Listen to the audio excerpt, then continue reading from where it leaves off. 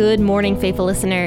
You are listening to the Bible Explained podcast, where the Bible gets explained. So grab your cup of coffee and stay tuned as we read through the book of Luke.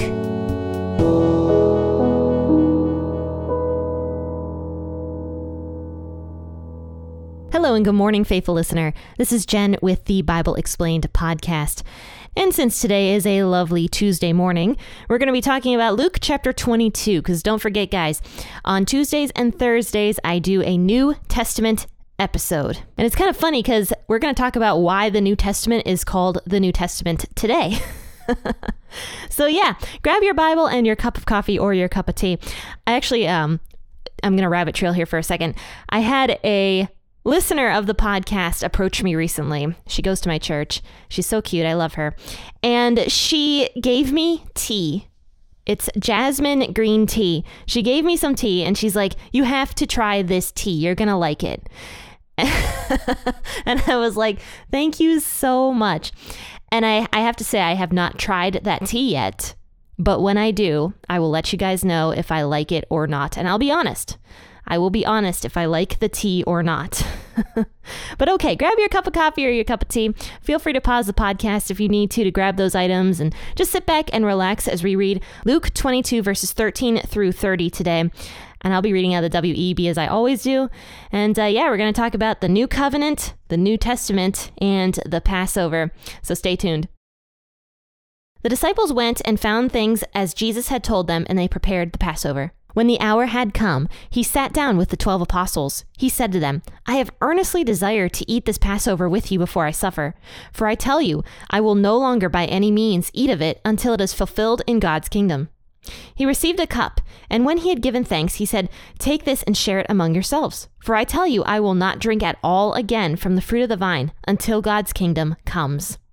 He took bread, and when he had given thanks, he broke it and gave it to them, saying, "This is my body, which is given for you. Do this in memory of me."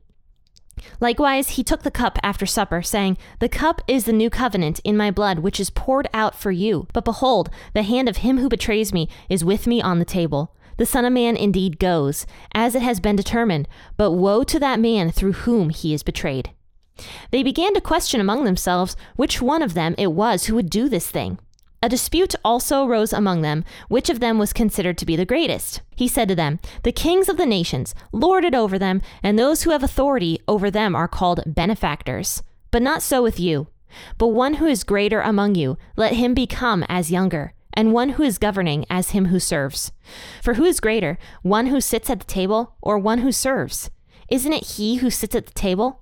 But I am among you as one who serves. But you are those who have continued with me in my trials. I confer on you a kingdom, even as my Father conferred on me, that you may eat and drink at my table in my kingdom. You will sit on thrones, judging the 12 tribes of Israel." Okay, let's talk about the Passover again. We've talked about the Passover a lot because we've discussed it a handful of times in the Old Testament already, not to mention the other 2 times from the Gospels, Matthew and Mark, where we talked about the Passover supper that Jesus had with his disciples. And I think in those episodes, those ones are really good to go back and listen to, actually, because I discussed, I think in the one in Mark, whether or not the wine and the bread were actually Jesus's body and blood. Because some denominations believe that when you partake of communion, you're truly basically eating Jesus's flesh and blood. And I believe that is still a common practice with Catholicism. So I discussed that in the one that I did in Mark. Maybe I can find that episode and link it in the description here. But basically, Passover was the most important day on the Jewish calendar, and kind of still is. In Jesus' day, and even nowadays by Orthodox Jews, Passover would take weeks of preparation, and houses would be scrubbed clean from top to bottom to make sure that no yeast was found, like in any nook or cranny. I mean, that's because yeast symbolized sin, and so the complete removal of the yeast from the house was symbolic of like removing your sin from that house for the preparation of Passover. So food with no yeast also would be made for Passover, and that is biblical. God actually told the people to make sure to eat food for that entire week without yeast in it. Because once again, yeast is a representation of sin. So that is why God says to refrain from eating food with yeast in it. And also somber hymns would be sung and scriptures would be read. Basically, Passover just had a bunch of traditions and symbolisms associated with it, and it very much still does, because it's the holiday of remembrance. And what's it remembering? It is remembering when God brought his people out of Egypt miraculously. Passover is the remembering of the angel of death and how it passed over the Israelite people and rather struck the Egyptians that refused to listen to the words of Moses.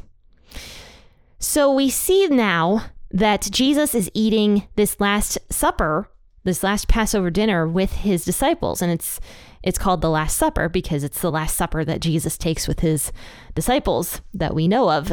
So, or at least before his death.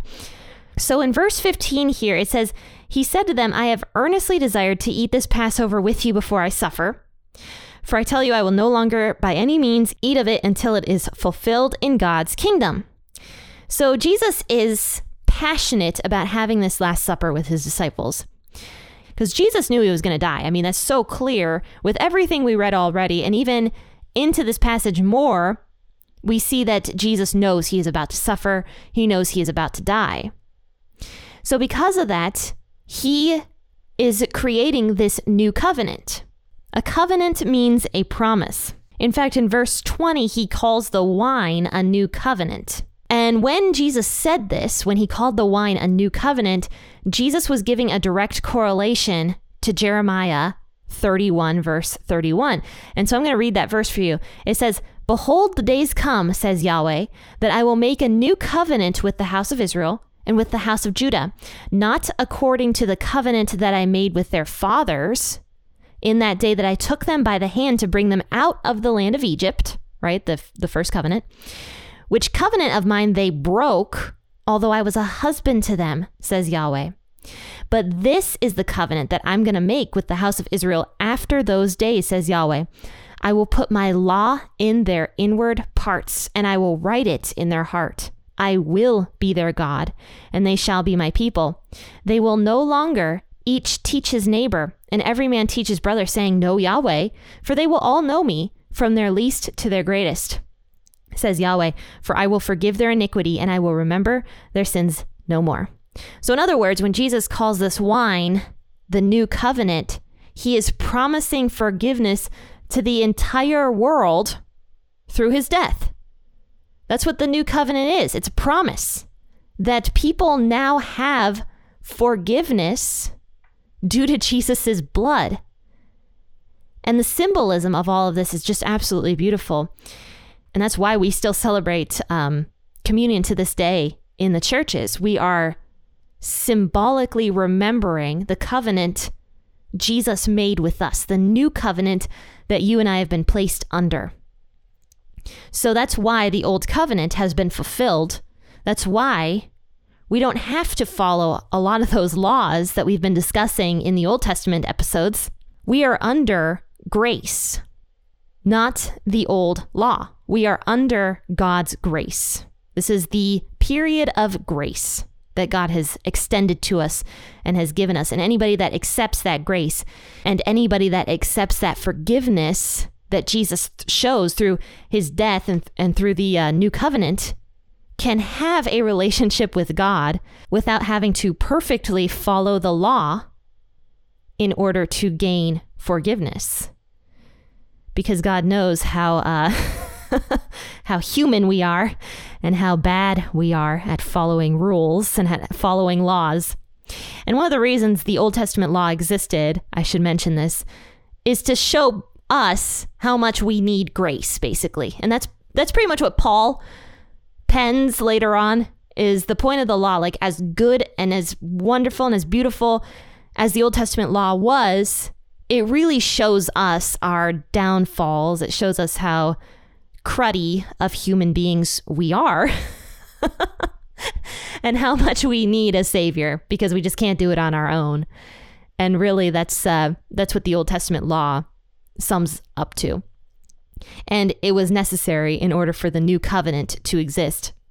Because without the Old Testament law, and if say Jesus just came down from the very beginning of time, right after Adam and Eve ate the fruit and the world was plunged into sin, we would be awful. We would be terrible, horrible human beings because we wouldn't understand where we're falling short. So that is why it lined up perfectly for Jesus to come when he did, so that we did have an understanding of God's laws, God's goodness, God's mercy, how bad we are at following those laws. So yeah. And by the way, what I just read, I don't know if you even know that I read something. I was reading out of my Alive Adult Coloring Devotional that I published back in 2020. So if you would like to grab a copy of that devotional that I just read a snippet out of, then go over to Amazon. I'm going to drop a link to that in the bio of this podcast episode. But moving forward here, it says here that likewise he took the cup after supper, saying that this cup is the new covenant in my blood, which is poured out for you. Behold, the hand of him who betrays me is on the table. So right after Jesus does this whole brand new ceremony that the disciples are probably so clueless, they're probably just like, what is Jesus doing? This isn't the words to the Psalms that we're supposed to be reading. Because, during Passover, they would have specific prayers and verses and scriptures that they would read and sayings that they would do. And Jesus, it sounds like maybe he did some of them, but he went off script and started talking about the new covenant. And probably the disciples are just sitting there like, what?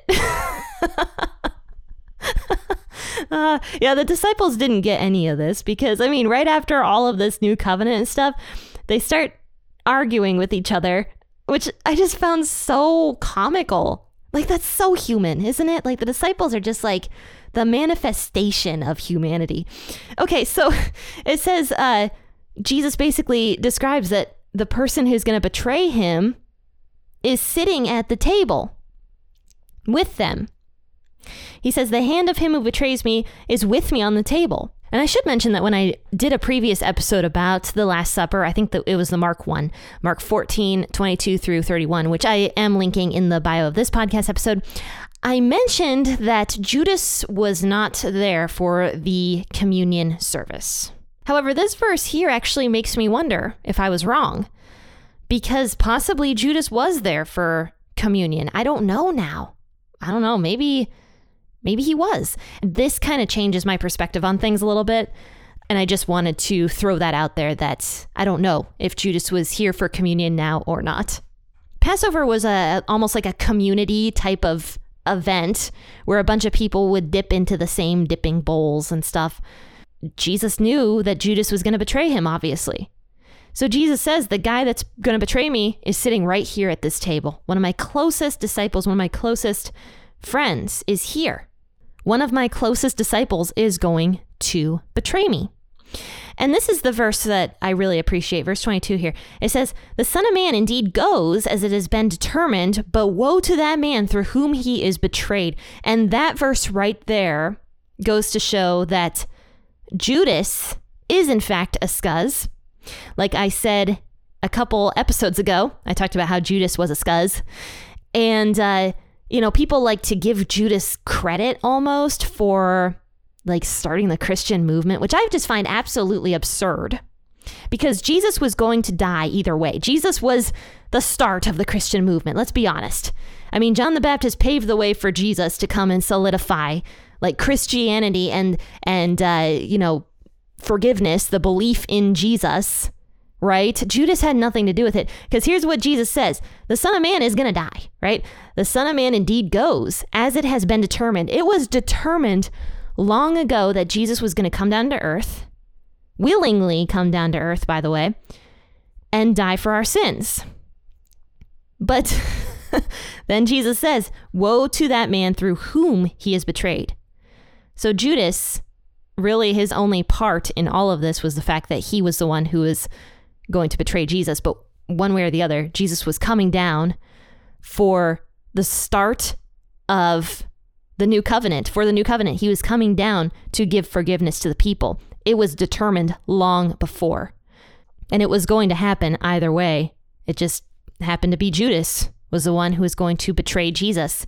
And so Jesus says, woe to that man through whom the Son of Man is betrayed. So that is why I personally believe that Judas does not have forgiveness.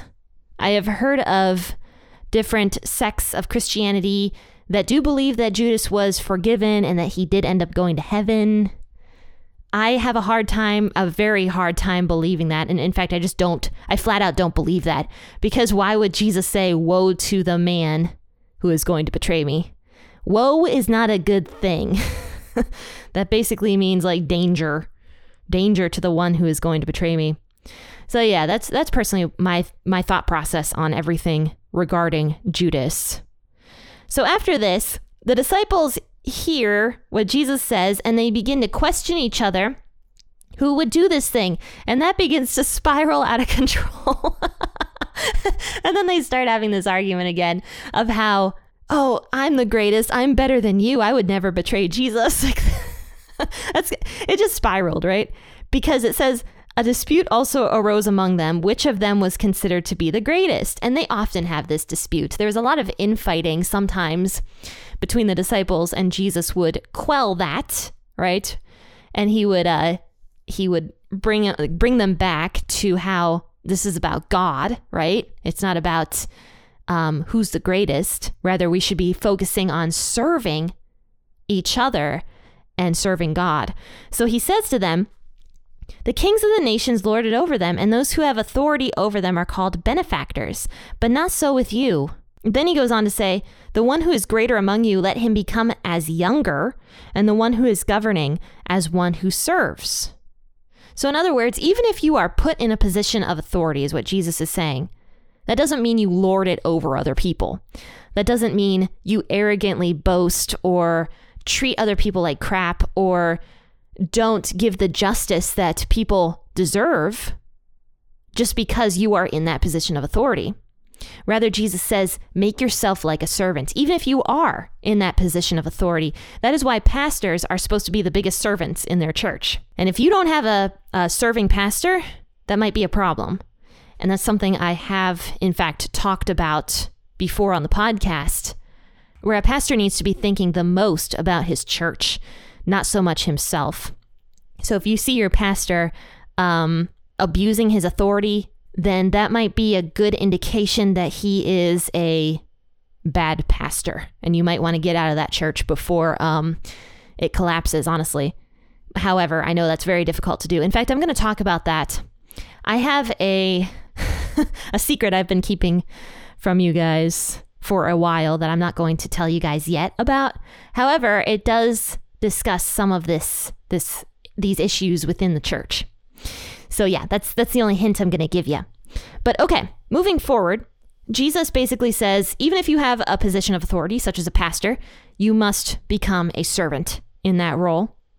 For who is greater, one who sits at the table or the one who serves?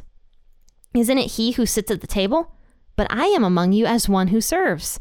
So Jesus is making his disciples think, right? By asking them that question. Like typically you think of the one who is greater as the one who is being served. However, Jesus, who is the greatest person ever, he's coming down to earth as the servant. And right after all of this, though Luke doesn't mention this, Jesus begins washing his disciples' feet, right? Showing them this servanthood. And it's a great segue into that, though Luke doesn't mention any of this.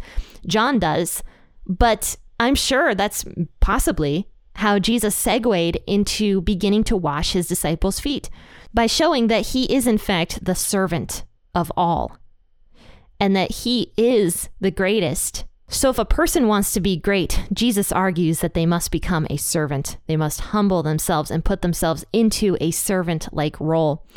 Oh, that's so difficult, isn't it? It's so hard to make yourself a servant. It's hard, it really is. But regardless, we need to trust that Jesus knows what he's talking about, and we have to humble ourselves and ask Jesus to help us humble ourselves, basically. So then after this, he talks about how his disciples are going to sit on thrones judging the 12 tribes of Israel, because his disciples were going to suffer with him. And that's just Jesus showing his mercy, because the disciples that night are about to abandon Jesus. But yet Jesus says that about them, that they are in fact going to sit on thrones and judge the 12 tribes of Israel. Well, faithful listeners, thank you so much for tuning into this episode. I hope you enjoyed it. You're going to find all the links to my channels and everything in the bio of this podcast episode. So if you have any other questions, you want to contact me, or if you just want to check out the website or the YouTube page, go into the description of this podcast episode. Check out the links, subscribe, and like things. And I'll see you guys in the next episode. I'll see you bright and early tomorrow morning. Until then, happy listening and God bless.